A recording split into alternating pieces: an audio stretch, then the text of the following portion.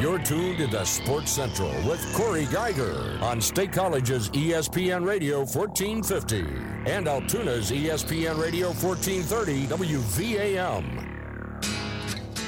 All right, let's talk some college hoops.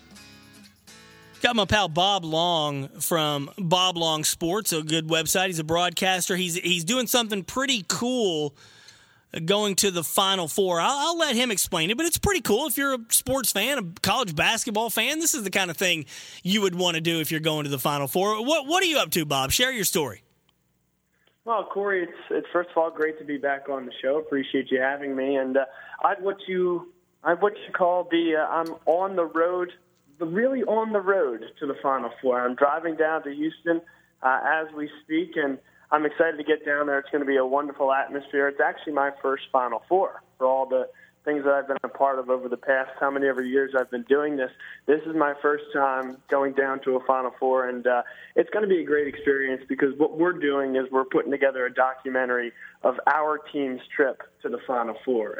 It's me, Bob Long, hence the name Bob Long Sports, and another colleague of mine, Kevin McClernand, who's coming from Colorado. He sits out in Denver, and we're going to essentially put together a production to show what goes into the Final Four and things that go on outside of the building, because there's really an untold story of all the amenities, all the attractions that go on outside NRG Stadium, and we're excited to be a part of it. I like that. That's a great idea. How'd you come upon that idea? Well, first I was going down there. I mean, it was irrespective of whether we were doing anything with the broadcast, and I said, let's do something unique. I mean, we have an outlet, we have a way to distribute this message, and we think we can do a good job and tell a good story. And so that's kind of how we stumbled upon the idea. All right, so let's get to the games. I'm curious. I started to pose this question a little bit earlier, and I kind of held off. I wanted to ask you specifically. Look, everybody knows I'm a Syracuse fan, so I'm extremely interested in one of these two games. Sure. But let me ask you this. You went to Penn State. You're familiar with this area. We've got Syracuse, North Carolina. But on the other side, we've got Villanova, which is from the Philly area, and then we've got Oklahoma. Which game do you think people from here are more interested in? I would have to say Villanova, Oklahoma. I mean, I understand the point you're getting at, and Syracuse being close and having that appeal, especially an ACC versus another ACC school. But I just get the feeling that 2 versus 2, a fantastic scorer in Buddy Hield, best player in the country, versus Villanova, a team right down the road in Philadelphia, a team that Pat Chambers has had to recruit against and will continue to for years down the road. So I think for those few reasons, I think they'll be looking forward to the Villanova versus Oklahoma game more. That said, if in the second game Syracuse keeps it tight at the half and the zone defense is limiting the number of possessions, and we'll see if they're going to be able to rebound the basketball out of that zone against the best rebounding team in the country. But if they can keep it close, then all of a sudden all eyes clearly turn to that, and it could be a great nightcap. See, it's interesting. I'm not saying you're wrong. I'm just throwing this out for the sake of discussion. I would tend to believe that more people here, I would tend to believe we have as many or more Syracuse fans here than we have Villanova fans. I don't know, because this part of our state, this fascinates me. This about how big this state is. This part of our state vastly does not associate with Philadelphia. And look, maybe it's because people know I'm a Syracuse fan, but I've encountered way more Syracuse fans here in my 17 years than I have Villanova fans. And I think North Carolina is a national program that would have as many fans anywhere as Oklahoma. So again, your perspective is interesting, and that might be the better game ultimately. But I am curious. Maybe we'll take some phone calls on it in a little bit. I would be curious to find out maybe what the majority of sports fans in Central and Western PA would lean toward. Because, again, there are some Villanova fans here, but I just don't know that this region associates with Villanova, Philly in many ways. Yeah, I could absolutely see that. I understand where you're coming from. And you would know, certainly from spending more time there, than I would about the Syracuse. I'll admit I didn't think that there was that big of a Syracuse following, and I'm sure part of that was bred by the fact that what we've talked about on this show many times when I've come on, Corey, is that Penn State hasn't necessarily given the reason to deviate from, say, past allegiances. Right. And that's kind of what it comes down. I've talked about that before, that people here have to find a national program somewhere else. And so, to me, Carolina, Georgetown, Kansas, I've encountered a lot of fans here that, and certainly Syracuse would be among the top ones. But I'll save the Syracuse-Carolina matchup for second. Let's go to Villanova, Oklahoma. I thought it was highway robbery that Denzel Valentine was voted the AP Player of the Year yesterday over Buddy Hield. Now, Buddy Hield did get the United States Basketball Writers Association Player of the Year today. But to me, there have been a few instances in my life where a guy has carried a team to a national championships. Glenn Rice in 89 with Michigan, Danny Manning in 88 with Kansas, Kemba Walker a few years ago with UConn. Mm-hmm. I mean, Buddy Hield is the kind of guy, to me, I think he's the single best player in the country in this tournament. And if he goes off for 35 or 40, he can will Oklahoma to win that game. Yeah, he's the best player in the country. I completely agree. It should have been a clean sweep in terms of the basketball player of the year. I couldn't agree with you more. And he's going to be a very, very tough matchup. And the biggest matchup of this game is who Villanova can put on him defensively. And I think it comes down to two guys, whether it's Josh Hart, who will be a starter and is maybe the best player on that Villanova team. You could talk about Arcidiacono and you could talk about Jenkins sort of in the second half of the season in that discussion. But will it be a guy like Hart? He has some length, a great athlete.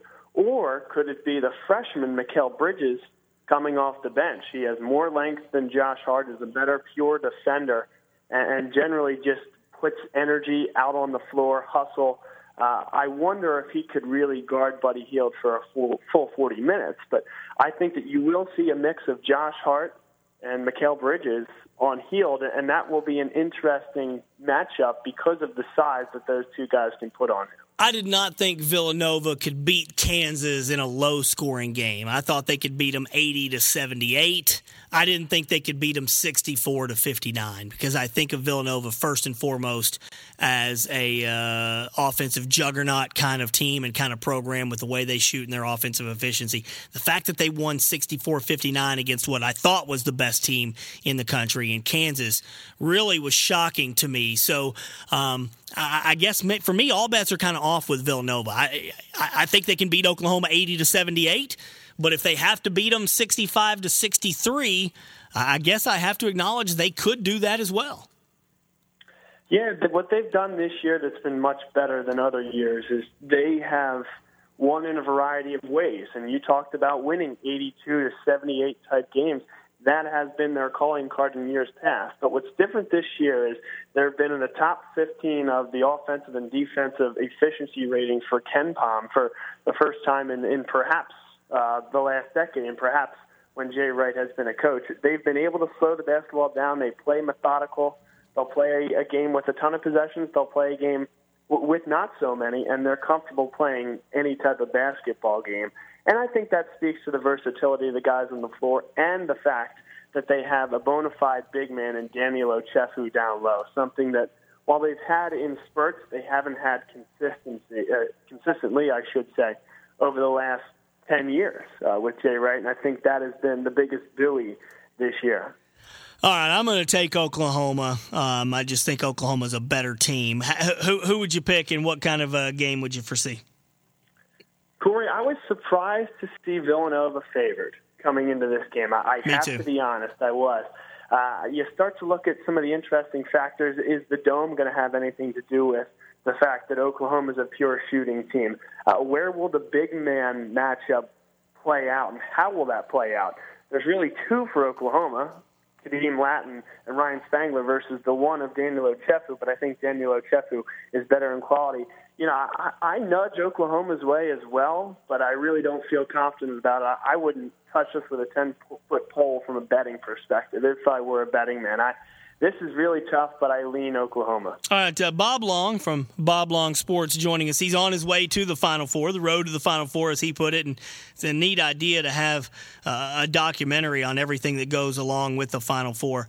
All right, the game that means much more to me is Syracuse and North Carolina. North Carolina is favored by about 9. Most everyone in this country is picking North Carolina, and that's perfectly fine. I'm picking North Carolina. I think North Carolina is the best team that's left. I think they're going to win the whole thing. But what's interesting to me is this dynamic that's out there of people who feel like Syracuse should not have been in the tournament. Syracuse is lucky to get this far. Syracuse had a miracle win against Virginia, and Syracuse is going to get the hell beat out of them by North Carolina. That's what I hear. That's the sense I get from people, that Syracuse is some lucky fly-by-night team that has no business being here, that, oh, my God, this is crazy. This is NC State 1983. And what I tell people is wake the hell up. This team has McDonald's All-Americans. This team has a first-team All-ACC guard who's an NBA player in Michael Benajay. This team lost at North Carolina by 5 a month ago and was leading with a couple minutes to go. This team led North Carolina for 30 minutes in the matchup at Syracuse.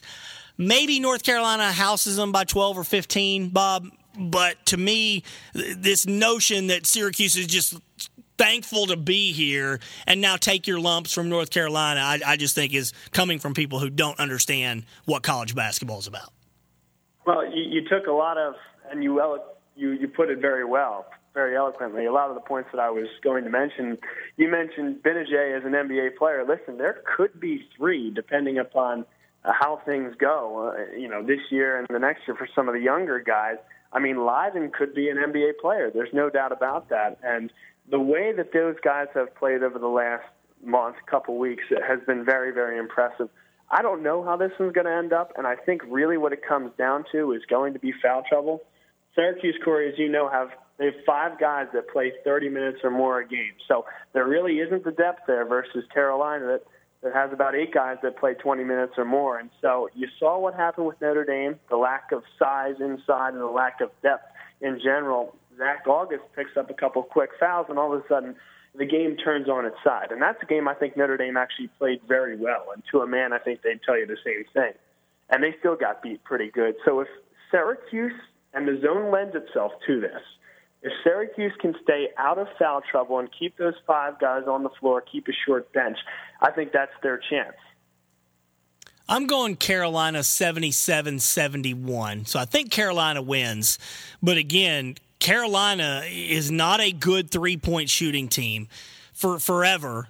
The way to beat Syracuse is to knock down a bunch of perimeter shots, especially from 3. Because the only team in this country that has dissected the zone with any degree of consistency has been Pitt, and that's Jamie Dixon. The way Jamie Dixon has attacked the zone has been masterful forever. Now, Roy Williams has faced the zone. Jim Boeheim beat him at Kansas in the 2003 national championship game. But I don't think North Carolina is going to be able to get the ball within 6-8 feet all that consistently, or certainly with any degree of easiness. I think Syracuse is going to force them to hit 15-foot jumpers and beyond, and Carolina's going to have to hit 7, 8, 9 threes to win. So I'm not convinced Carolina can do those things. Again, as you mentioned, in a dome, when you play in a dome, the cavernous backgrounds, it's a much Syracuse plays its home games in a dome. So Carolina does too, the Dean Dome, but it's not quite as big as the Carrier Dome. That's exactly right, and this is different than either of those domes. Carolina is just an NBA-sized arena. Syracuse, obviously a football stadium, but they still have the people behind the baskets closer, so the depth perception isn't as off as NRG Stadium will be. I mean, you hear guys talk about it all the time. You come off the screen, you try to catch and find the rim. It's like looking into the ocean, and it does become very difficult. I think that will be a factor this weekend, and one way or another, it will play itself out. Bryce Johnson is the guy that's going to have to step up and hit those 15-footers, because if you can get it to the middle of the zone and hit that shot, that opens up everything. Yeah. And I think whether he can hit those shots will be huge. And I'll take a quick detour, Corey, because I know we both seem to pick Oklahoma and North Carolina. But, just for a second, you as a Syracuse guy, imagine an old-school Big East national championship between Villanova and Syracuse. I mean, wouldn't that just be something else? This is the first year they actually haven't played each other. Villanova will kick their ass. So I don't want to see that. I want to see, if it's Syracuse advancing, I want to see Oklahoma, because Villanova, that would be one of those games where Villanova would hit 15 threes and win easily. Because, like I said, I think Syracuse matches up way better against Carolina than I know what you're saying. It'd be good against the old Big East thing, but I do not think Syracuse would match up well at all with Villanova. So I'm going to be pulling for Oklahoma in the first one, and if Syracuse can find a way to win it, I think Syracuse beats Oklahoma. I don't think Syracuse beats Villanova. The other thing that would be interesting about that game, I know you don't want to see it at all, but if it were Villanova or Syracuse, you'd look at it this way. Either Villanova captures its first national championship since 1985, or they lose in the national championship, and I don't know if you want to say lose their record, but all of a sudden they are no longer the lowest seed to ever win a national championship. That could take place if it's Villanova and Syracuse on Monday night. Yeah, it'd be staggering. I'm picking Carolina and Oklahoma. Sounds to me like you're picking Carolina and Oklahoma. Enjoy your time over there this weekend. Maybe we can catch up with you again on Monday too, buddy. Absolutely. Just reach out. Happy to. All right, thanks, man. Bob Long, check out his website, boblongsports.com, and he'll have a documentary coming up on his travels to the Final Four down in Houston. Appreciate him for joining us.